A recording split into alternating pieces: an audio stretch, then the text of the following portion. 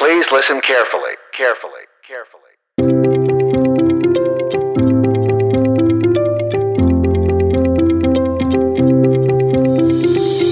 Welcome back, everybody, to another episode of the Utterly Moderate podcast, where two reasonable social scientists discuss important topics by focusing on just the facts and none of the unneeded opinions and bias.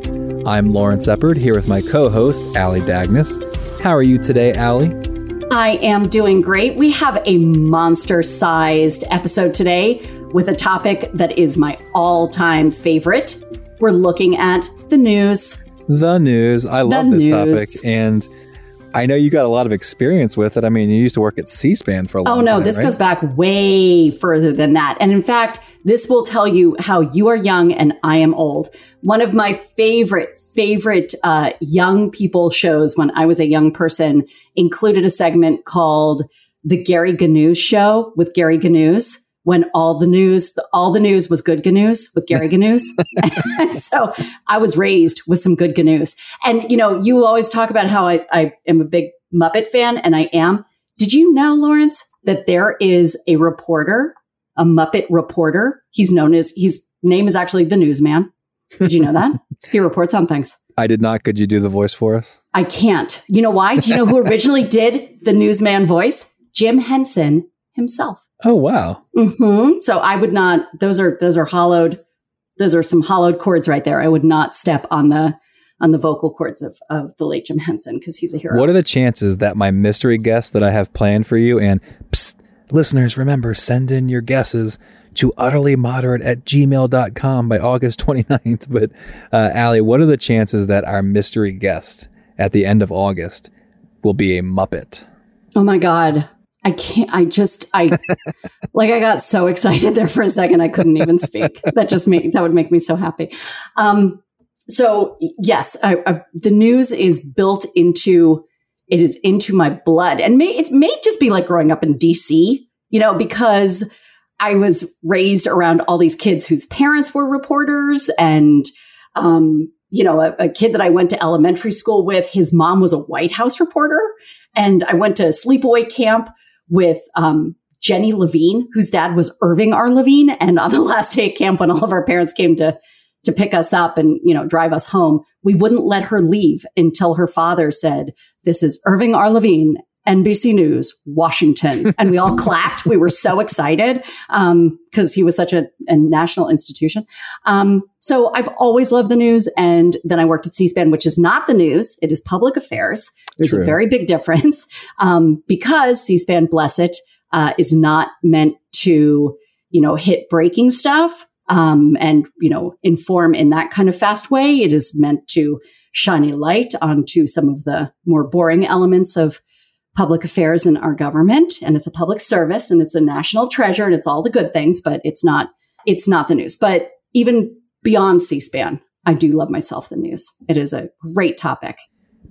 Yeah, I mean, you grew up in D.C. and you worked at C-SPAN, and I grew up in the D.C. metro area, so I was in the suburbs of D.C., and so a very D.C.-centric childhood. And one of the things that it does for you, obviously there are negatives to it, right? You're sort of in that bubble, but one of the things that it does for you is it really gives you a lot of exposure and a lot of contact with people who are in a variety of professions. So politics obviously is one of them, but also in the news. And my own family, my grandfather was a newsman for a long time. I didn't know that. That's cool. And I'm really close to my grandparents. My grandmother, Lorraine, I just adore. She's just a tremendous person, such an important part of my life. My grandfather as well, he passed away recently, but a man that I just adored. He was such a huge part of my life. My closest confidant. He was the best man at my wedding. But I say all this because in having people like that in your life, and having people in these professions in your life, what it gives you is a peek behind the curtain. And so you hear a lot of people say things about media across the country, you know, really sort of stereotypical things about whether they do or don't trust the media. But when you talk to people who are journalists, you talk to people who work for newspapers, and you hear about the really tedious and just intense scrutiny that they put stories through, it gives you a really high level of respect and trust in what they do and the information that they provide to us. So my grandfather, he worked for the New York Times and the Financial Times, but his longest position was with the Journal of Commerce. He was the Washington bureau chief there until the 1990s when he retired. And I actually went to work with him a few times and got to see up close what he did there and see the process and talk to the folks that he worked with. And also just over the years, I had countless conversations with him about the work that they did at the paper. And he would tell me about these multiple layers of fact checking and quality control that all their important stories would be subjected to. And, they're journalists. They would be identifying multiple credible sources and sorting through all these documents to verify their information. And then multiple editors and sometimes lawyers would double and triple check their sources and triple check their information before the story went to print. They'd tighten up the structure and the completeness and the quality of the story. And on our pod, we've talked to folks like this, like Michael Anthony Dees from the Chicago Tribune. He said that when he edited for the Tribune, he would attempt to discredit the story. And only when the story could stand up to that scrutiny did it make it to print. That was what my grandfather showed me in person when I went to work with him, but also through countless conversations with him. When they would print the stories, the information would be attributed so that other news organizations could verify it. I mean, it's an incredible process. It's a process that's indispensable to a healthy democracy. It keeps the public informed of crucial information that we would not know otherwise, right? And it holds government accountable in only the way that an independent news media can. And despite the many examples of bad media outlets today, there is more good journalism than ever, and we have easier access to it than ever. And I'm really happy, I really appreciate having grown up around folks in that industry, which growing up in DC, you meet a lot of those folks who were able to show me that, the good, legitimate, credible organizations do an outstanding job of getting us accurate information. Oh my gosh, yes. I mean, and that goes to, it goes from a place that is sort of as dogmatically nonpartisan as C-SPAN, where you would get into trouble if you expressed an opinion. You are really not, I'm not kidding. You are not here, not at home, not in your head, not in your dreams. Not here, never. You are not allowed to have an opinion, ever, ever, ever, because the whole point of C-SPAN is to be, it's not even just the facts. It's they put up a camera and they just say, here, you decide, just watch for yourself. We're not even going to identify anything. It just is, it really is it is the very definition of a public service. But from the folks that I met there, a lot of people moved on to different news organizations. Everyone who I know, who I've kept in touch with, are smart, hardworking, and just do their darndest to make sure that the stories that they are reporting are fair and sourced, and that they can, as reporters, go out there and find the truth and have it be verified. Because if not, the business model shows that if you make stuff up and you're in the news, then you don't last very long because nobody can trust you. And, when we're talking about analysis, that's one thing. But if you're talking about journalism, that's something else entirely. So people have to be able to trust you. And that means that you are, in fact, verifying the information that you're getting and you are presenting just the truth. Right. And when me and you are talking about journalism, we are talking about the legitimate journalists. We're not talking about Rachel Maddow. We're not talking about Tucker Carlson. We're not talking about these folks that spread misinformation and oftentimes disinformation. We're talking about legitimate journalism, the Associated Press, the Wall Street Journal, the New York Times, the Chicago Tribune, the Boston Globe. I mean, when you're talking about the good, credible journalists out there, they do outstanding work. When you actually look behind the curtain and look at the work that they're doing, it is outstanding. It is factual. It is verified information. And because of that, we should all, I think, have a deep amount of respect for them. And I know that I do. I do too. It's a lot of heavy lifting. And, the movies about journalism make it look very exciting, very sexy, and very fast paced. And sometimes it is, but the vast majority of the time, it's a lot of slow, methodical fact checking, sourcing and trying to get the information right. And, and proofreading for grammatical errors, the things that aren't, that don't make for a really, really good hot movie. So, my fedora, my invisible fedora goes off to them, because without journalism, we would be woefully, unprepared for living a life of democracy. And, the First Amendment comes first for a reason. We need to have the journalists out there who are holding our elected officials accountable, who are speaking truth to power, and who are providing us with the facts that we need in order then to make our own assessments and then read the analysis and the commentary about the facts that the journalists have gathered. That's the order that it should go in. We need the facts first. Absolutely. And we frequently have guests on our show that help us to understand all of this on a much deeper level. So on previous episodes, we've talked about news media with former Chicago Tribune editor Michael Anthony Dees, with former Chicago Tribune editor and current NewsGuard executive editor Jim Warren. We've talked to the founder and CEO of Ad Fontes Media and creator of their media bias chart, Vanessa Otero, and New York Times columnist Carl Zimmer, among others. And today's guests should be excellent additions to this lineup. We're going to talk to Jason Adrians from the Wisconsin State Journal and Judy Kurtz from The Hill. So first up, we will speak with Jason Adrians, the national editor for Lee Enterprises, where he manages all national and international content for 77 daily news organizations throughout the country. Jason is also the executive editor for the Wisconsin State Journal, one of Lee's largest news organizations.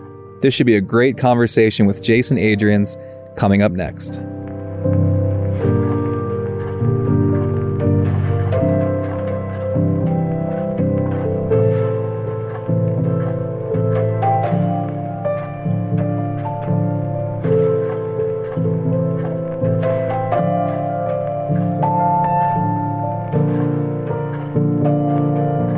Jason Adrians, welcome to the show. Hey, thanks. It's great to be here. Thanks for having me. Yeah, thanks for coming. Thank you so much, because we know how busy you are, because local news is incredibly important, and that's why you are here today. So can you begin kind of broadly and tell us about the work that you do? Yeah. So first of all, once again, thanks for having me on. Really appreciate the opportunity. Love the pod. Big fan. I think for me, the work that I do every day kind of falls into two different categories. And so Lee Enterprises is the company I work for. We own and operate 77 daily news organizations throughout the company or throughout the country. And so I am the executive editor of the Wisconsin State Journal based in Madison, Wisconsin, but I'm also Lee Enterprises national editor, which means I'm responsible for national, international, political news, sports news, lifestyles, through all of our markets across the company, or I'm going to keep saying the company, but it's the country, and just making sure that we utilize our wire services the right way, that we're making good, fair, balanced decisions when it comes to what kind of wire news we put into our print products, on our digital products. And so there's that end of it. And then here in Madison, we've got a great team. And, we're a state capital. We've got the Wisconsin Badgers, and people are rabid about politics and sports here. And so at any point of the day, I might be dealing with a situation on a breaking news story in Washington or Afghanistan, or maybe I'm dealing with something like the Badgers Media Day here, or right now we're moving, the university is moving Chamberlain Rock off campus. It's a rock that reminds people of the campus's supposedly racist past. And so, kind of every day is back and forth between national news, local news, and just trying to make sure that the train stays on the tracks. I will say, though, as I rattle off my duties, those are the things I have to keep an eye on. But honestly, we have awesome journalists here. We have a national sports editor who probably could work anywhere she wanted to. She's chosen Lee Enterprises to be here. We have a national lifestyles editor who, again, could work anywhere. And so I am lucky that I have a team that honestly makes us look good. I just try to keep people happy and make sure that we don't make bad decisions. But we have an awesome team all the way up and down through Lee Enterprises. I have a really quick follow-up question, and it might be a little controversial. Is Bucky Badger still the mascot in Wisconsin? Because if so, I have a small Bucky Badger from when one of my best friends, Michelle, was there. Yeah, so Bucky Badger is still the mascot in Wisconsin. Yes. Although I will say, after the last 3 months, Bango the Buck out of Milwaukee, you see a lot of him around because of the Milwaukee Bucks run to the NBA championship. Yeah, but Bucky is. Listen, Bucky's up all over my 9-year-old's room. Okay. If we're going to go to Camp Randall or the Kohl Center for a football or a basketball game, we love Bucky. He's the mascot, and we wouldn't have it any other way. I don't think Bucky's going anywhere. Excellent. Thank you. I have no further questions. Great. Well, I have a really, really important question. Jason, sure. You listed all of those things that you do nationally. Is that it? Just kidding. Yeah. I think what I would say to that, and I say this to my colleagues and my friends all the time. When a 14 or a 15-hour day seems like 2 hours, it means that you really like the work. You think it's really important. You're working with good people. The days fly by. There's nowhere else I'd rather be. Maybe I could pick up some more duties if you guys wanted me to. Is there a room you need cleaning or something like that? Can I clean out your pod studio? I mean, I do have 3 or 4 hours still in the middle of the night unaccounted for, and I can always sleep on the weekends if you'd like. Unaccounted for.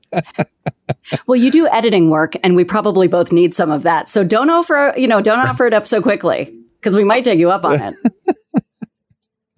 Can you talk us through the from beginning to end, kind of you get word of a story that something is, really important and happening. How does it begin with you as the editor and then get to the place where I am reading it in your newspaper? So that seems like an easy question, and I appreciate the question. There's so much that goes into answering that question, though. We had a summit recently in our company between our top news editors and our audience team. And one of the things that we talked about was how, not every story is equal, right? I mean, and so we kind of have like a level 1 story, a level 2 story, and a level 3 story. And so depending on what the event is, whatever the subject matter is, I think the dissemination of those stories, the way that the information is gathered, the way that the information is published, I think it's different. So we have stories every day that we'll get a press release on, or we'll find out about an accident or a death or a situation at the Capitol that we know everybody in our market, TV stations, radio stations, other websites, they're going to have it within 15 or 20 minutes. And those stories that are breaking generally only have a shelf life of about 1 to 3 days. And so I think what happens there is we, in Madison anyway, we're well positioned at all hours of the day. We have one reporter on our staff, and it's usually the same person in the morning and at night, but depending on how the schedule is going, we have somebody pretty much tethered to a computer waiting to write about whatever comes up. We call that person an urgency reporter. And so, if we're getting information from what I would consider to be a reliable source, like a sheriff's department, police department, the University of Wisconsin, reinstituting a mask mandate for the fall. That's something that we know is really important to push out to our audience members as quick as we can. That information is going to be available everywhere. We want people to know that they can come to us for those stories. And so oftentimes we'll start with simply 2 paragraphs, a push alert, a good headline, and then we'll get that out there and we'll continue to build on that story. And you can see that life cycle play out at every news organization, at least every daily news organization, probably in the country. That's also what I would consider to be a level 1 story. A level 2 story is probably something that, maybe you got a tip about something that was happening in your community, or maybe a business was about to make a major change in the way that they're serving a meal at night, or, a favorite bar is going to close down, or, a local developer is thinking about knocking down this historical site and, building a $40 million mixed housing development, right? I think that's probably a level 2 story where we find out about it, but we're not finding out about it through a press release. We're hearing about it from the people who we've spent our entire careers developing relationships with. And so we want to make sure that we've got the facts right there. We'll probably take some time to vet the story.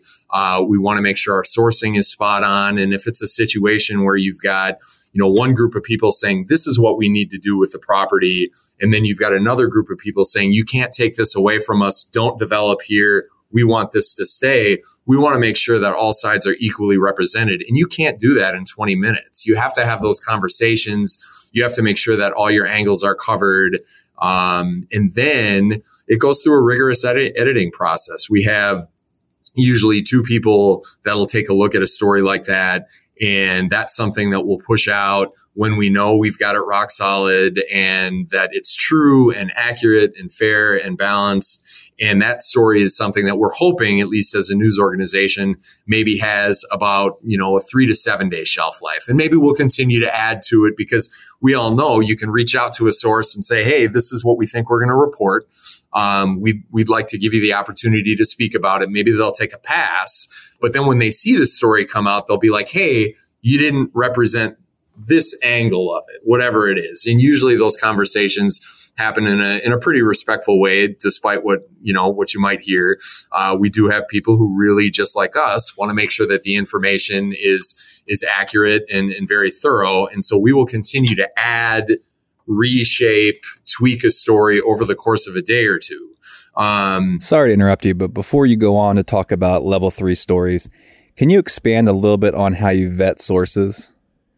We have some awesome reporters who, like the 3 of us, they eat, sleep, and breathe daily journalism, local journalism. And so when I talk about shoring it up, we've got people who, are relentless about making sure that we're reaching out to as many people as we need to reach out to for a certain story, and they'll put something together. But we then, as editors, need to go in and make sure that we're approaching the story the right way. It's a collaboration between editors and reporters, where a reporter's saying, this is the information that I've gathered. This is what I know to be true. This is how I've written it. And then an editor takes a look at that story and says, I think you have all the information here, but did you consider that maybe these things that are here, maybe lower in the story, maybe you need to move these up, maybe this paragraph needs to be rewritten.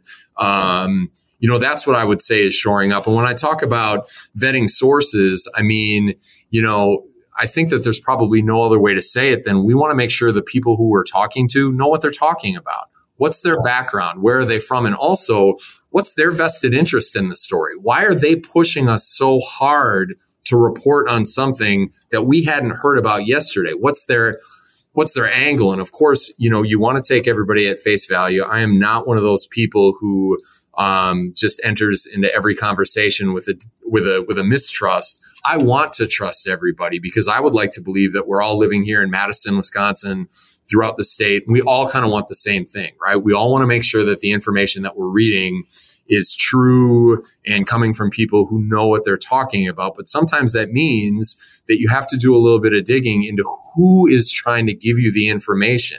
Why are they giving that information to you and not somebody else? Are they really trying to engage with you in a fair way, and they trust you as a reputable source of news? Of course, that's what we want to hear at the Wisconsin State Journal, that people trust us. People see us as a source of valuable information. But we also have to be honest with ourselves and know that there are people today, whether it's a business or a lobbyist or a political arm, that sees us as a way to leverage their narrative into getting it out through a mainstream reputable news outlet. And so when that happens, I think that we just want to make sure that the people we're talking to have the right motivations for giving us a story or a piece of information. And that if they don't, it doesn't mean it's still not a story, right? I mean, like somebody can give you a story idea for a very self-serving kind of thing. It doesn't mean it's not a story. It just means that you probably have to make sure that when you're talking to that person, you're listening to what they're saying, you're asking very probing questions, but then you also have to go and look at who they are, what stories they've been associated with, what business they're trying to operate, where they're trying to move their narrative. I think for me, if I had a reporter today come to me and say, I'm getting this piece of information from this person, I'm not confident about their motivations, but I also can't ignore what they're telling me. I think the conversation I would want to have with that reporter and their editor would be, well, who else knows about this? Who else is talking about this? And again, it could be a shooting. It could be a police incident. It could be, something in the government, something with a bill. It could be as simple as, I'm trying to think of other examples, but I think the point is that my direction to that reporter would be, let's come up, you and I, or you and your editor and me, with 5 to 10 other people that you can go talk to try to figure out more about this. Like, so we're not saying that what this other person said isn't true, but what we're saying is the reason that that person maybe is giving us a piece of information is because they have a narrative that they're trying to get out there. It's not our jobs as journalists in local news to be the arm piece or the spokesperson for a business or the government or law enforcement. It's our job to make sure that our community understands what's going on. You can want to trust law enforcement or a business or whatever, and you certainly are going to give them every opportunity to tell you exactly what happened. But if you look at what happened, for instance, in Minneapolis with George Floyd, if you look at the initial press releases that came out of that department, it doesn't exactly line up with what we saw on video, right? And so I think that the lens I look at it is it's cliche, but it's true. I want to trust, but I also want to verify. And I hear that come from journalists all the time. And it's exactly the right thing to talk about. Like I think that it's completely reasonable to be a little skeptical of people and their motivations. We have really smart readers here in Madison, Wisconsin, though. And so what we need to make sure is that if we're getting a story from somebody, we got to go, what's the other side to that story? Who would know if this is true? And so you find out, who are the 3 or 4 people who maybe would have seen that thing? Or is there another officer who is there that we can talk to? Or is there a rival business that has something to say about it? But trust but verify. And I enter into these conversations like I want to believe everybody when they tell me something, but I know that that's just not a luxury that we have to have, which is why we have a conversation all the time as a local news organization and as a company that, you better get your sourcing right. You better make sure that we're balanced and fair about things. And, you always want to keep your ear open, but just hearing one piece of information doesn't mean that you spit it out over here. You have to, in a situation like that, you just simply have to find other people who know what they're talking about. We push ourselves to do that all the time. Okay, and before we move on from this topic, you talked about a level 3 story. So you did level 1, level 2. What's a level 3 story? So then a level 3 story is something that we probably are reporting on for, anywhere from a couple of weeks to several months. We're talking about dozens of sources. We're talking about probably a dozen rounds of rewrites and re-editing. And they're probably also a story that not only has like a shelf life of about a month, but also probably lends itself to 5 to 50 follow-up stories. And so, you go from the breaking news story, it's in the moment, it's happening now, you've got to know about it, to a level 2 story where this is probably something we're going to talk about maybe for a week. And then we certainly always want to make sure that we have longer projects going too, because we know that we have to have all three. People need to know what's going on now, right now. People want to know some of the trends that are going on this week, this month. But I think that people really value news organizations that still do in-depth reporting, investigations, enterprise pieces. And I know here in Madison, we try to make sure that our reporters are working on something on all three phases at all times. So that's when I talk about a level 1, level 2, level 3, that's what we're talking about.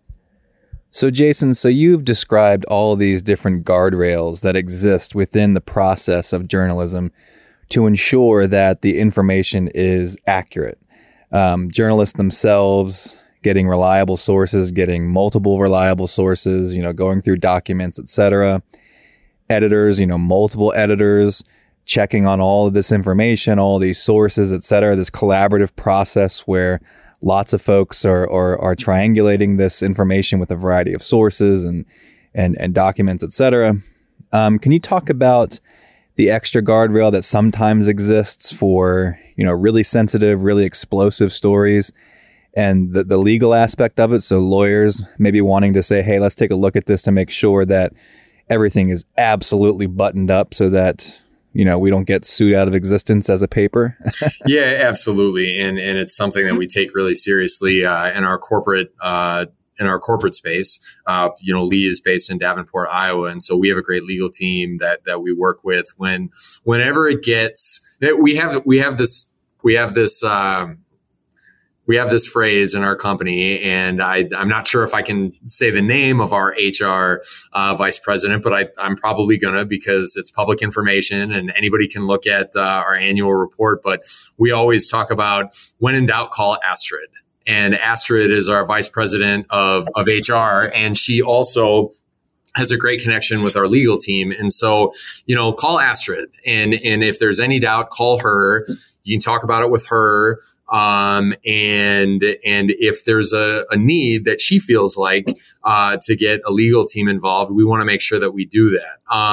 I think back in the day, probably every local news organization had like a local attorney that they worked with. We don't anymore. We have corporate attorneys, and that doesn't make it any less important that we're vetting these really highly controversial, sensitive stories. Because this is something we have to do. I mean, I said before, we don't know every darn thing, and we got to be humble, stay humble. And I think that's a part of it, right? I mean, like, you're acknowledging, we think we have it right. We need help with this. I think as a society right now, it's never been more important, or maybe that's not the right way to say it. But I think in our country right now, it's never been more acceptable to raise your hand and say, I need some help. And so I think as journalists, we need to do that too. We think we have it buttoned up. We think we've got the story the right way. But if there's any doubt, you need to take that extra step, because the second you publish something that doesn't pass the smell test or could put you in jeopardy of a lawsuit or losing half of your audience because what you did just wasn't fair, it wasn't right, you're done. And you're only as good as your word. And if people can't trust you, they're not going to come back and they're not going to support local journalism. They're not going to support your news organization. They're not going to support the company. And so, yeah, I mean, there are definitely situations where we have to lawyer up, as we would say in the business. I think here in Madison, that's not something that we do all the time, and I'm not going to get into the specifics of the stories, but we've got 2 stories right now. I know for sure in the company that are going through a legal process. I will also say as well, we get lawyers involved a lot when we can't get information, right? I mean, like, that's another big part of this. Like, when we put, when we try to FOIA with open records requests, and we get a response back that says, hey, we're not going to give you this information, and here's why we're not going to give you this information. Sometimes they're right, but sometimes they simply don't want to give us the information that we know we're legally entitled to, or they want to charge us $5,000 for copies of a report. Like, it's preposterous. And so during situations like with a difficult story, or when we're trying to get our hands on essential information for our community, and somebody in power isn't going to give us that information, we need to ask questions, and we need to ask them fast. And the only way that we can do that is to loop in our HR and our legal team, because they're smarter than we are.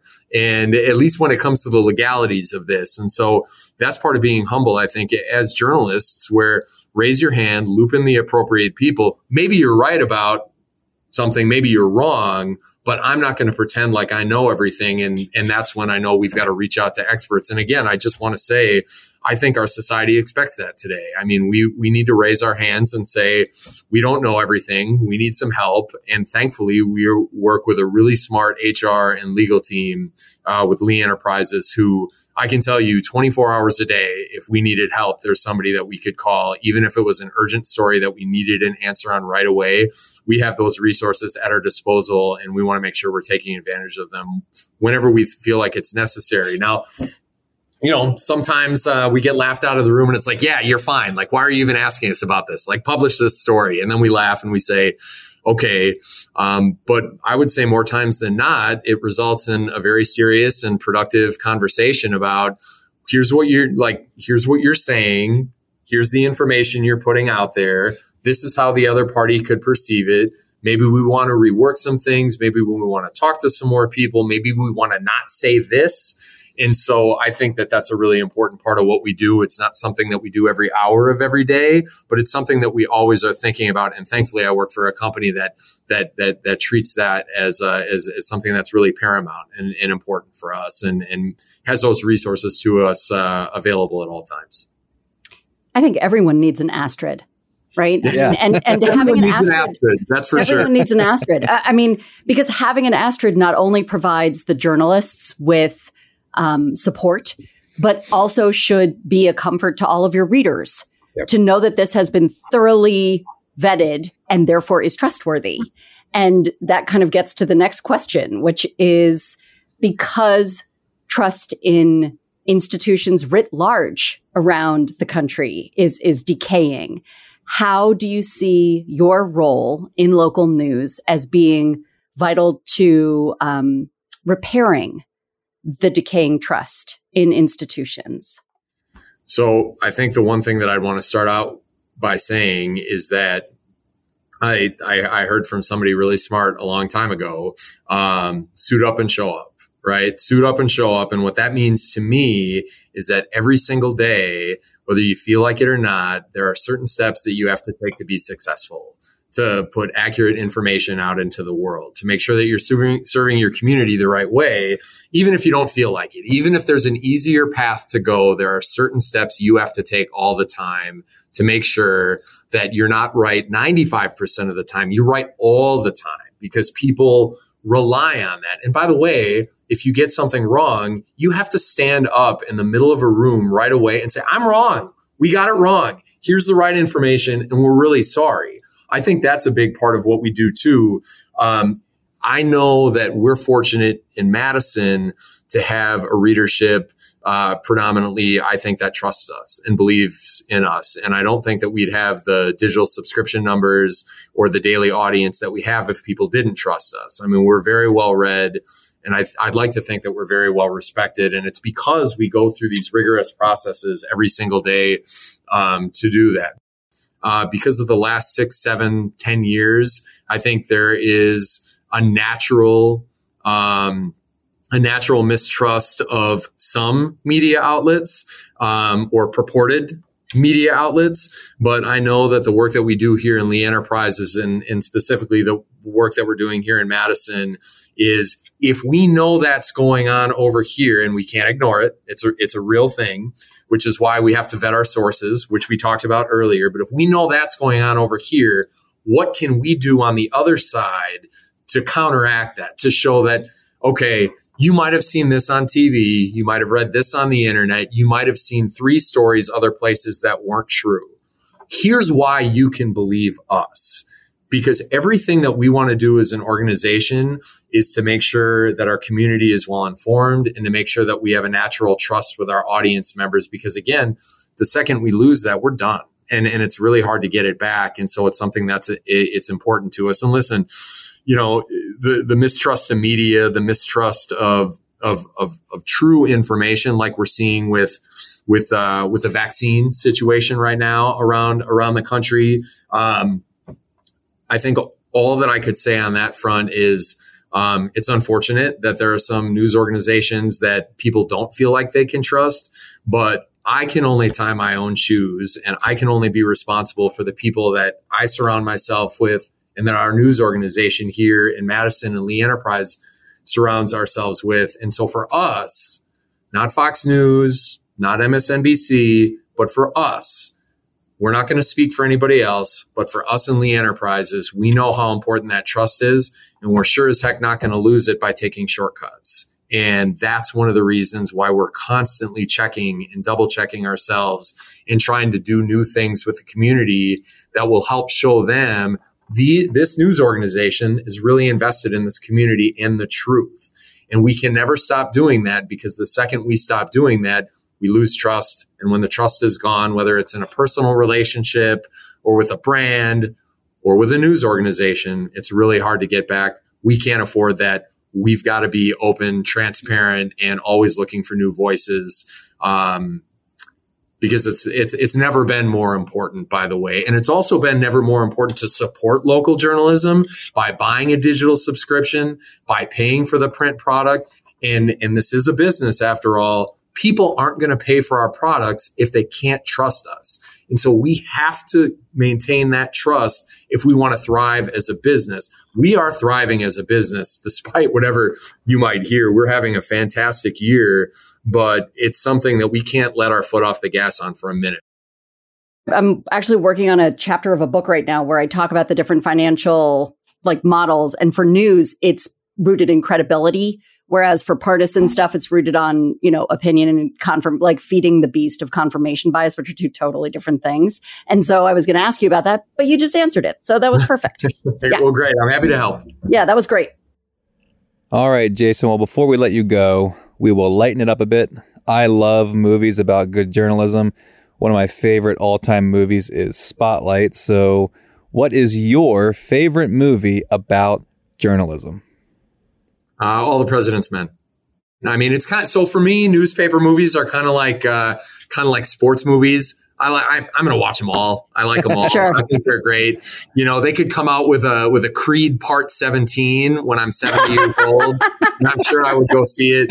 I saw Spotlight with a couple of colleagues when I was the editor at the Appleton Post-Crescent, and it was a moving experience. It's an incredible film, but I don't want to go all cliche on folks, but I watched All the President's Men for the first time when I was 16 years old in my living room with my mom. And of course, we were learning about Watergate at the time in high school. And, I remember my mom telling me before we watched the movie, she's like, Robert Redford does more acting with his eyes than some people do with 50 lines of dialogue. And I didn't really know what she meant. And obviously, Robert Redford is quite fetching, but at least my mom thought so. But she's not wrong. No, she's not wrong. She's not wrong. He's quite handsome. But for me, I watched that film, and it was riveting to me. It was as dramatic as anything I had ever seen in my entire life on film. I'm a huge movie buff. I watch everything that comes out, at least however much of it I can. I've got a list of 5 things I need to watch this weekend, actually. But for some reason, it could be whatever mood you're in at the time, or whatever your last conversation you had, or maybe the last thing you watched. All these different things kind of come into play when it comes to how you enjoy or experience something. So for whatever the reason, when I saw that film when I was 16, 17 years old in high school in my parents' living room in Oshkosh, Wisconsin, I thought it was like The Godfather. I couldn't believe how good it was. I couldn't believe how important it was. And I couldn't believe how moved I was at the end of the film. And so Spotlight's amazing, deserving of every award it got. I've rewatched it 3 or 4 times. There are a lot of other journalism movies that are really strong, but, just like I will probably always tell people that The Empire Strikes Back is the best movie that I've ever seen because it was the first movie I ever saw. All the President's Men will always be the best journalism movie I've ever seen because it was something that moved me and probably changed the trajectory of how I thought about the newspaper I was reading at my parents' breakfast table every morning over oatmeal and a banana. Well, I think that's a wonderful, wonderful place to end. And Jason, Adrian, thank you so much for joining us. This was fantastic. Hey, listen, you guys are worth it. My pleasure. Again, love the pod and really happy we were able to spend time with each other today. And best of luck to you guys moving forward. You got a great product. Thank you so much, Jason. I really enjoyed that conversation. And we're going to keep this moving along here on this supersized episode. Up next, we have Judy Kurtz, who has been a newspaper columnist, television commentator, and is currently an entertainment reporter for The Hill, where she writes the In the Know column. A graduate of New York University and Georgetown University, she has worked for and contributed to a variety of outlets, including Fox 5 in Washington, Fox 45 in Baltimore, Sirius XM Satellite Radio, E! News, and People Magazine, among other outlets. We'll talk with Judy Kurtz up next.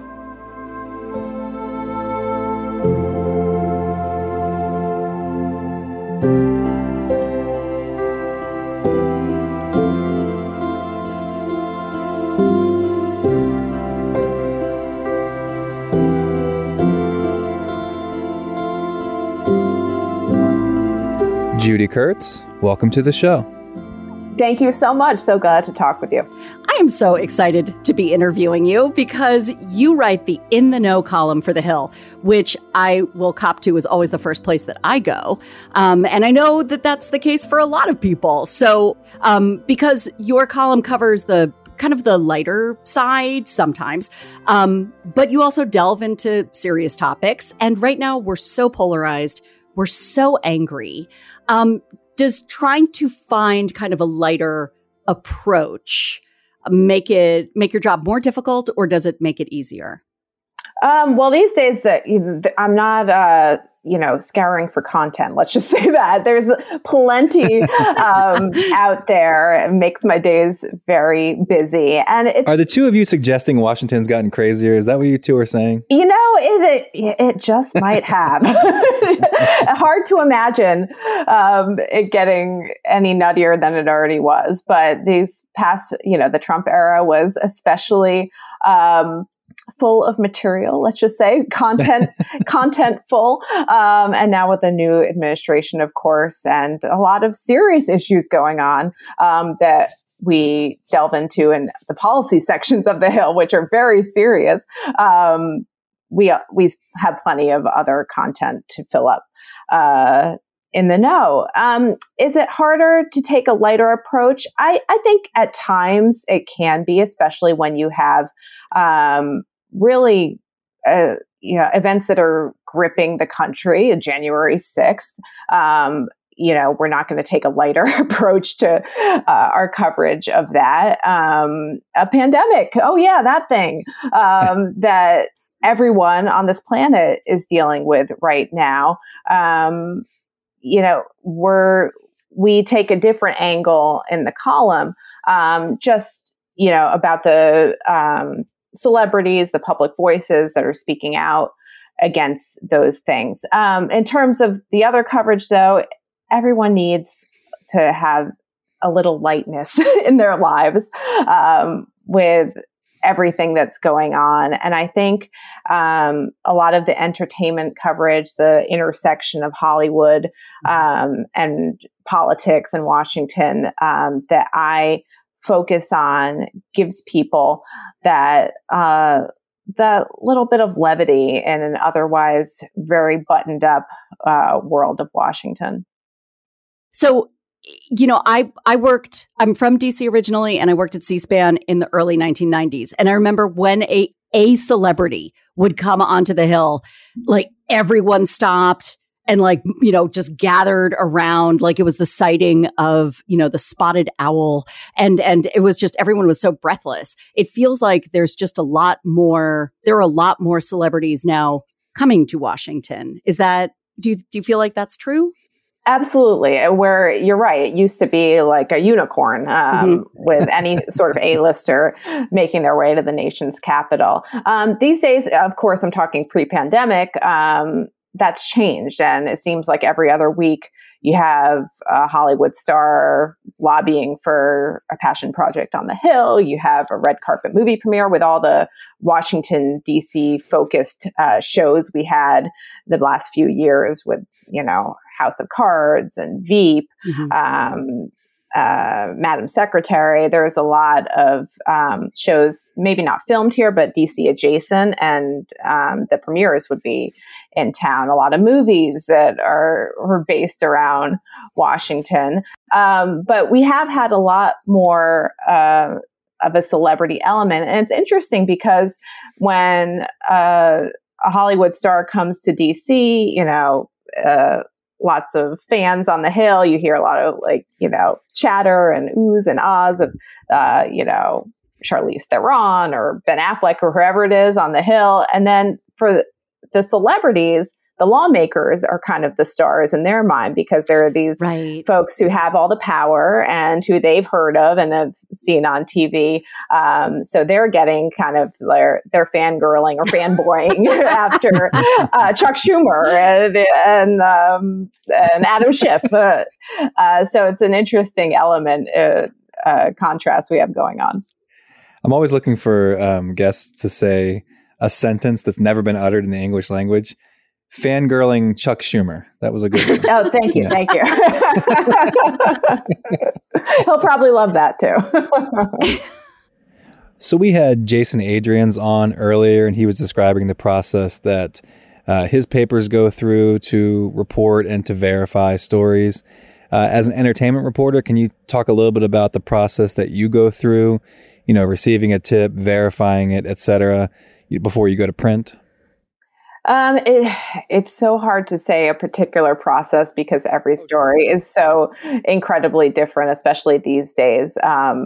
Just everyone being in this remote working situation.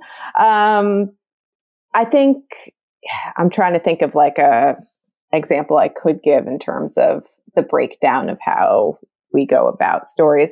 For a lot of what I do, which in a large part is gossip, we'll get a tip, and rather than just report out what I'm hearing, you have to do a lot of legwork to be able to report it. So sometimes I'll have an amazing tip, an amazing story, and if I can't do the reporting and get the sourcing for it, I can't run it. And I've had so many of those.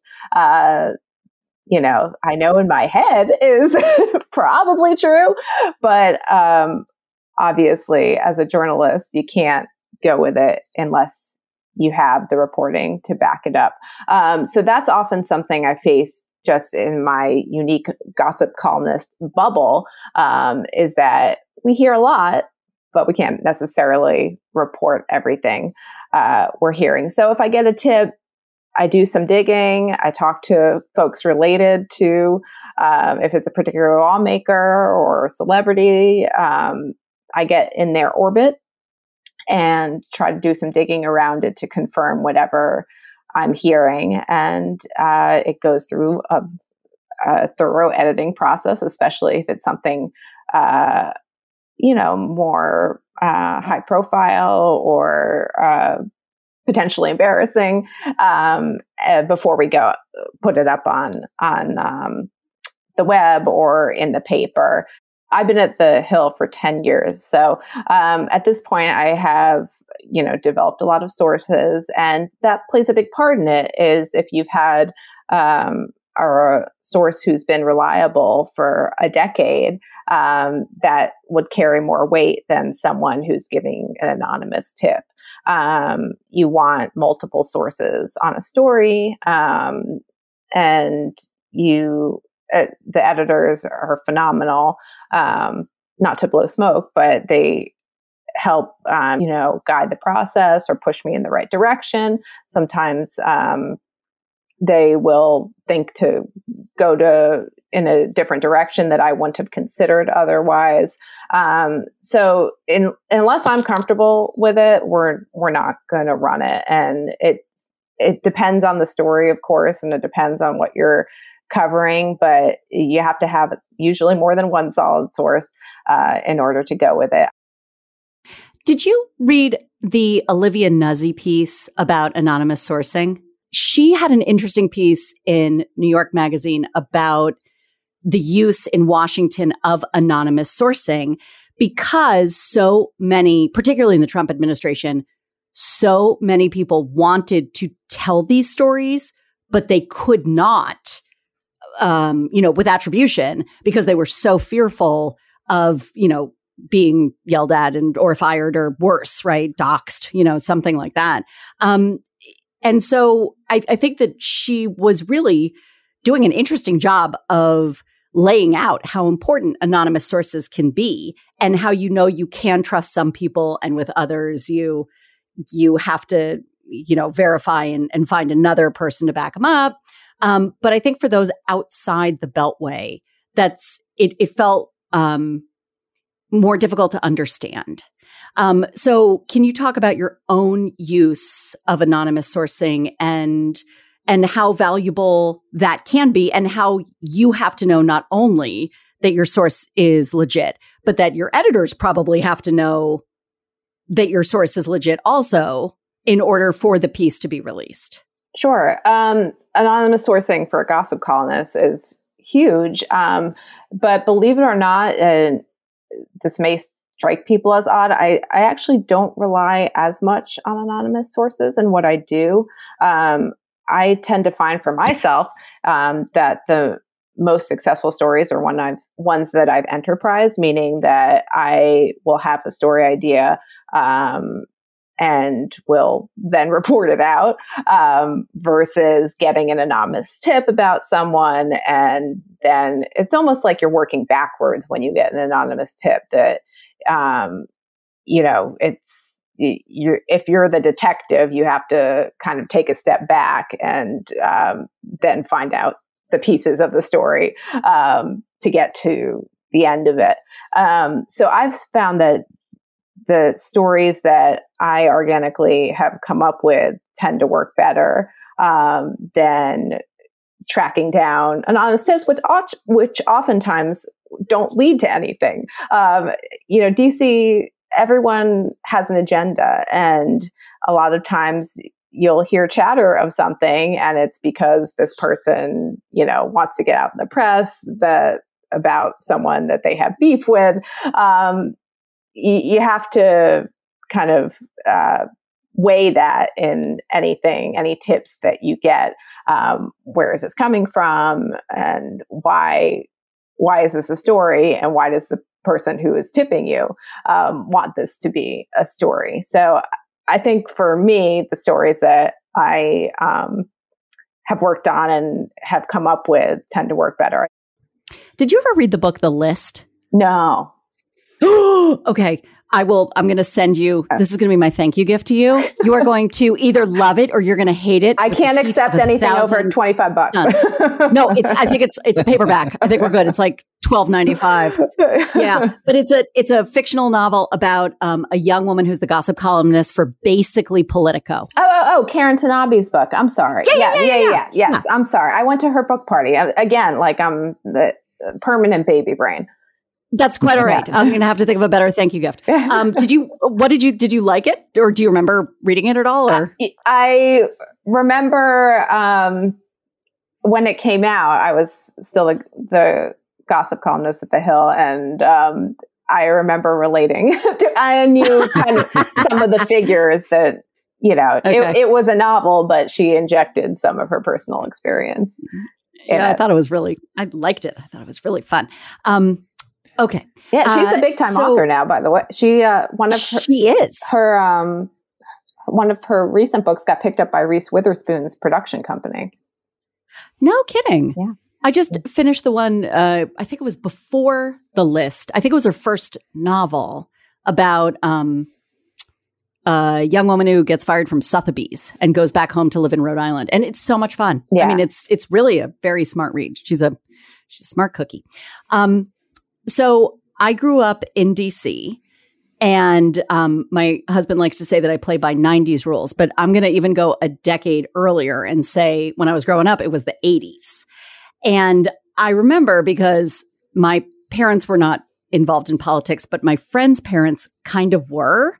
And the parties that they would have that I would get to go to, as long as we behaved, like we could go to them, there would be Democrats and Republicans. And it just was a very social, a social register kind of thing where everybody was walking around and smoking inside. It was a very different time.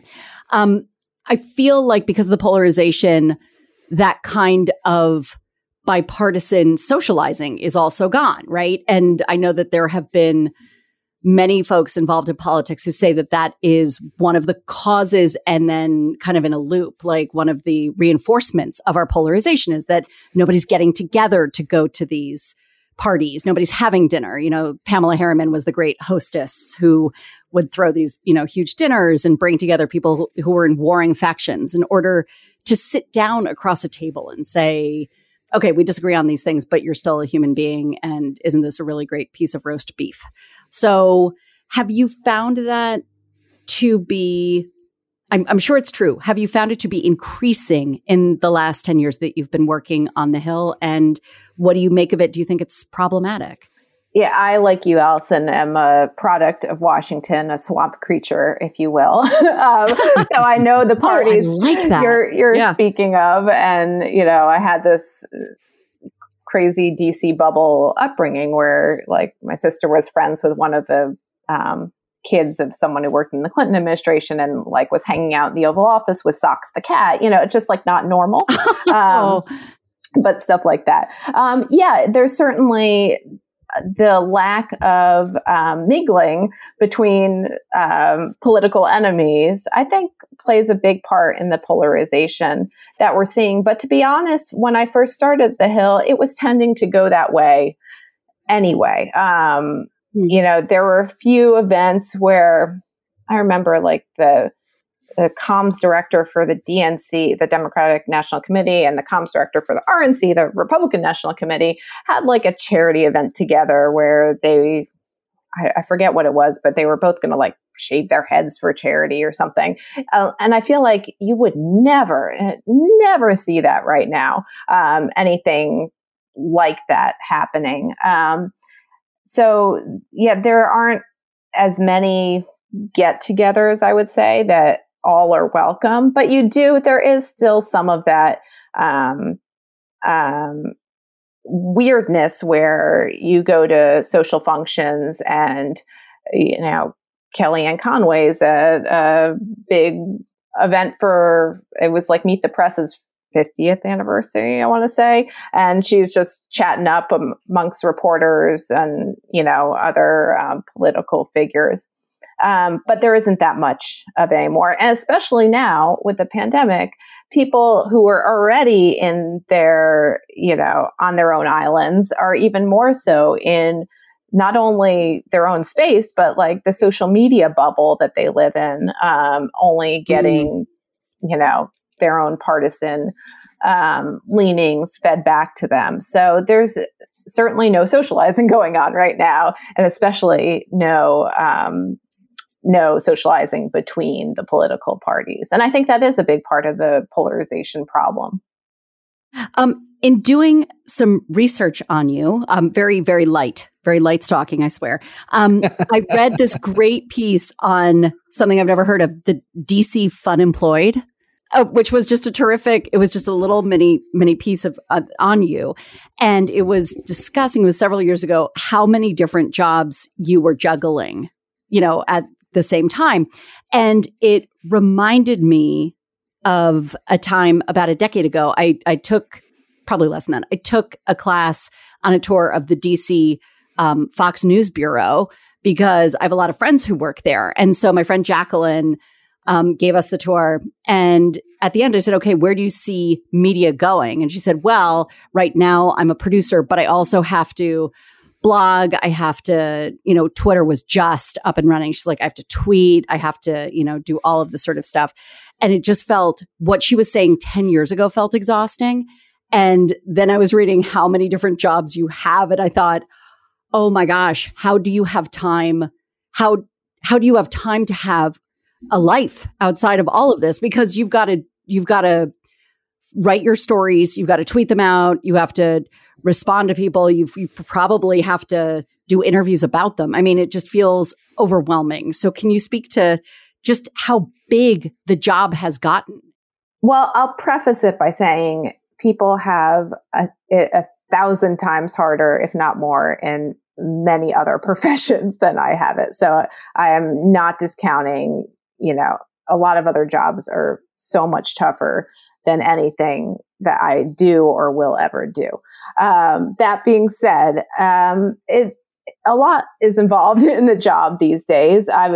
But if you get into journalism and you haven't figured that out, then you're probably not in the right profession. I remember right out of college, I applied to, I don't know, maybe 100 different, it was in TV news, wanted to be in TV news originally. I applied to maybe 100 TV stations. And back in those days, you have a physical videotape that you mail out to news directors across the country. And I was yearning to get this job in Harrisonburg, Virginia, which is a tiny market. You start in TV news, you start out in very small cities and then work your way up to larger markets. That's the idea, at least. So one of the only interviews I got at all out of college was for a TV station, and it paid, I think, $19,000 a year, and you were a one-woman band. So that means you shoot your own stories with the camera, which were, back in a little while ago, it was like a 20 to 30 pound camera. You edit your own stories, you report your own stories, you're your own makeup artist on these stories. So, but that seemed like a dream to me. I didn't get the job, and was crushed as a result. But doing all those things was part of the gig back then, just basically doing everything. In a weird way, I like having the control of doing everything. And that is appealing to me. Maybe it's like my type A side being especially strong. But and it's even more so now that, you might not be shooting and editing and reporting your own stories, but a large part of the job is having a social media presence and doing TV interviews, and in addition to your full-time job, which is reporting the story. And for me, a lot of what I do, at least pre-COVID, was social events, and a lot of my coverage stems from the night side of things, and going to the movie premieres and covering the whispers that are being said at the book party. So it's a nonstop 24/7 role, but the secret is I love it, and I wouldn't have it any other way. And if I get paid for it, that's even better, because I'm doing what I love. Can you talk about the impact of social media on being a gossip columnist? Because I imagine that it must make it incredibly hard. And at the same time, you also get really good ideas. Social media has been great and horrible at the same time for journalism. Blessing and curse. Just from the day to day, for a lot of what I do, I'd say 5 years ago, 10 years ago, I would go to an event at night, and there'd be, I'd get a really great quote, a really good story, maybe even like a breaking news kind of item. And a few years ago, I probably could have held that item, not published the story immediately. I could wait till the next morning when more people might be awake, if it's a night event that I was covering. But not anymore. Now, if I get something, it has to go out pretty quickly. Otherwise, it's going to get picked up by other people who are, around. A few years ago, I was at, I think it was a red carpet event with want to say Denzel Washington. And I asked him about, he was the subject of like a quote unquote fake news story and how he felt about that. And he went off on the media in general and gave some really shocking comments. And, you know, normally I would love to like work on that story and kind of massage it and have a really good piece from it. And someone was recording my interview on their phone and the video of it went out, you know, like as I was doing it, as I was doing the interview with him. So you can't hold anything, which in my, you know, for my column, that can be rough sometimes. You have to have more of an urgency in getting stuff out because of social media. And another challenge that we face as journalists in social media is, whereas a celebrity or a lawmaker might have once talked to a journalist to get their story out, now obviously, just like everyone else, they have their own platform to push out whatever narrative they want and control the story more on their, you know, Twitter feed or on Facebook or Instagram. So that's a challenge too, is that the traditional avenues for people who want to get the message out are changing because of social media. On the flip side, especially during COVID, it's been a lifeline, and you know, people can weigh in. You know, of course, the past 4 years, we lived by the tweet, died by the tweet, with the president's vocal Twitter page.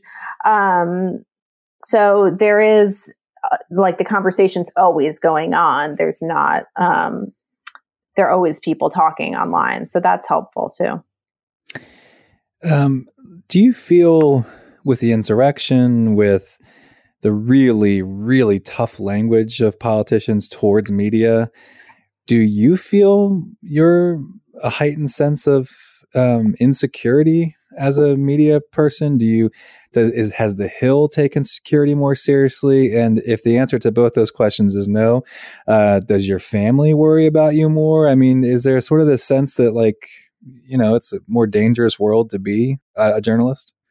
I think there's no question that it is a little bit scarier of a world for journalists in recent history than it has been in the past. That being said, I had colleagues who were at the Capitol on January 6th, who I, of course, was terrified for, you know, not knowing what was going to happen. And security is always an issue. I remember in covering the last convention, well, not the last ones, the 2016 political convention, security was a huge concern, and the Hill took a lot of security precautions because of that, because they didn't know if there would be violence or protests at both of the conventions. So it's now just part of the everyday. You have to be much more aware with social media of what you're posting and not divulging too much about your personal life. And you just have to be more mindful of people's opinions on the press, which are not always positive. Well, Judy, I hate to end on that somewhat somber tone, but this was a great conversation, and thank you so much for joining us. Thank you so much for having me. This was a lot of fun. Okay, well, in light of what we've discussed on today's pod, we want to forego our normal outro, and I'm going to read you a piece that Allie and I wrote with our colleagues Michael Anthony Dees, a former Chicago Tribune editor and a faculty member in the Medill School of Journalism at Northwestern University, as well as Stephen Sloman, a faculty member at Brown University. This piece was titled "Healthy News Diets Help Guard Against the Dangers of Misinformation," It was published in the June 13th, 2021 edition of the Pittsburgh Post-Gazette. I'm going to read you excerpts. These are long excerpts, so if you want to bow out of this episode at this point, I understand. But for those who want to stick around, here goes. We find ourselves in a post-truth age, where feelings are becoming more important than facts for many. People are increasingly comfortable bending reality to their beliefs, and millions of Americans have lost faith in notions of facts and expertise. A major contributing factor to these trends is the manner in which the news media landscape has changed in recent decades. This should be the age of good information. After all, Americans have easier access to factual information, and more of it than ever before. But many have a difficult time identifying what is reliable and what is not, and or have become addicted to the junk. Imagine sitting at a table in a restaurant. Along comes your server with a plate of healthy food and places it on your table. At this point, 100% of the food in front of you is healthy. But before you can take a bite, another server places 3 more plates on the table containing unhealthy food. Now, only 25% of the food on your table is good for you. If you desire to eat healthy during this meal, have these additional plates made your goal less attainable. Only if A, you are unable to identify which plate contains the healthy food, and or B, you are unable to resist the temptation to eat off of the other plates. This is a good metaphor for the current news media landscape. The human brain is not wired to do a very good job of identifying reliable news sources. Our hardwired cognitive biases ensure that what we hope to be true about the world biases our perceptions of what actually is true. Generally, humans rarely evaluate whether information they receive is true or not. When we do, we tend to look for information that confirms our existing beliefs, avoid information that does not, and interpret information to make it consistent with what we already believe. We look for information that makes us feel good about ourselves and sheds a positive light on the groups to which we belong. When our beliefs and reality are misaligned, one would think we would change our beliefs to match reality, but instead we often try to bend reality to fit our pre-existing views. Humans want their own beliefs, attitudes, and behaviors to be in harmony, and prefer for them to be in harmony with those around them. Indeed, we often just channel the people around us without thinking through the issues ourselves. We try to avoid information that might destabilize our view of the world and or threaten our core beliefs, identities, and deeply held opinions. When this information makes it to us anyway, we tend to interpret it in a way that is as favorable to our sense of self as possible. As social psychologist Jonathan Haidt notes, when the facts conflict with sacred values, almost everyone finds a way to stick with their values and reject the evidence. Humans have always had these cognitive biases, so why are we so worried about them at this particular moment? Because changes in our information ecosystem have unleashed them. In Jurassic Park, the dinosaurs do not pose too much of a threat to patrons when the security systems are working, but once Dennis Nedry deactivates them, well, hold on to your butts. A variety of factors have removed the guardrails that kept our cognitive biases somewhat at bay. These include extreme partisanship, the dawn of the internet, a decline in trust in institutions which create and disseminate information, the decline of traditional news outlets and rise of partisan ones, such as cable news, talk radio, partisan websites, and the advent of social media. Because of all this, many Americans now have difficulty differentiating legitimate journalism from biased partisanship, are locking themselves in ideological silos, and are becoming addicted to low-quality news sources. Luckily, there are tools that can help. There are a variety of online news literacy courses available from reputable places like the Poynter Institute and Stony Brook University. There are also several fact-checking websites, including Snopes, PolitiFact, FactCheck.org, AP Fact Check, and Washington Post Fact Checker. While we believe all these things are valuable, we also know it is useful to have a shortcut. That's why we have compiled a list of 50 high-quality news outlets that provide reliable information with limited bias. It can be found at utterlymoderatenetwork.com. Building a healthy news diet with a handful of these news outlets would limit the amount of misinformation and disinformation one is exposed to. Here is how we built our list of trustworthy news outlets.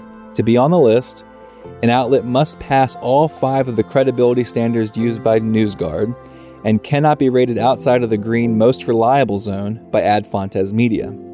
Additionally, an outlet is disqualified if it is rated as hyperpartisan by either Ad Fontes Media or All Sides. We consider using all 3 of these news ratings tools in conjunction to be akin to a Swiss cheese defense. While it is possible that one of these organizations could make a mistake in their analysis of a particular news outlet, it is highly unlikely that all 3 would give an unreliable outlet high marks. In a nutshell, these organizations employ multiple analysts to rate the content that individual news outlets produce. These ratings are rigorous, objective, and rule-based.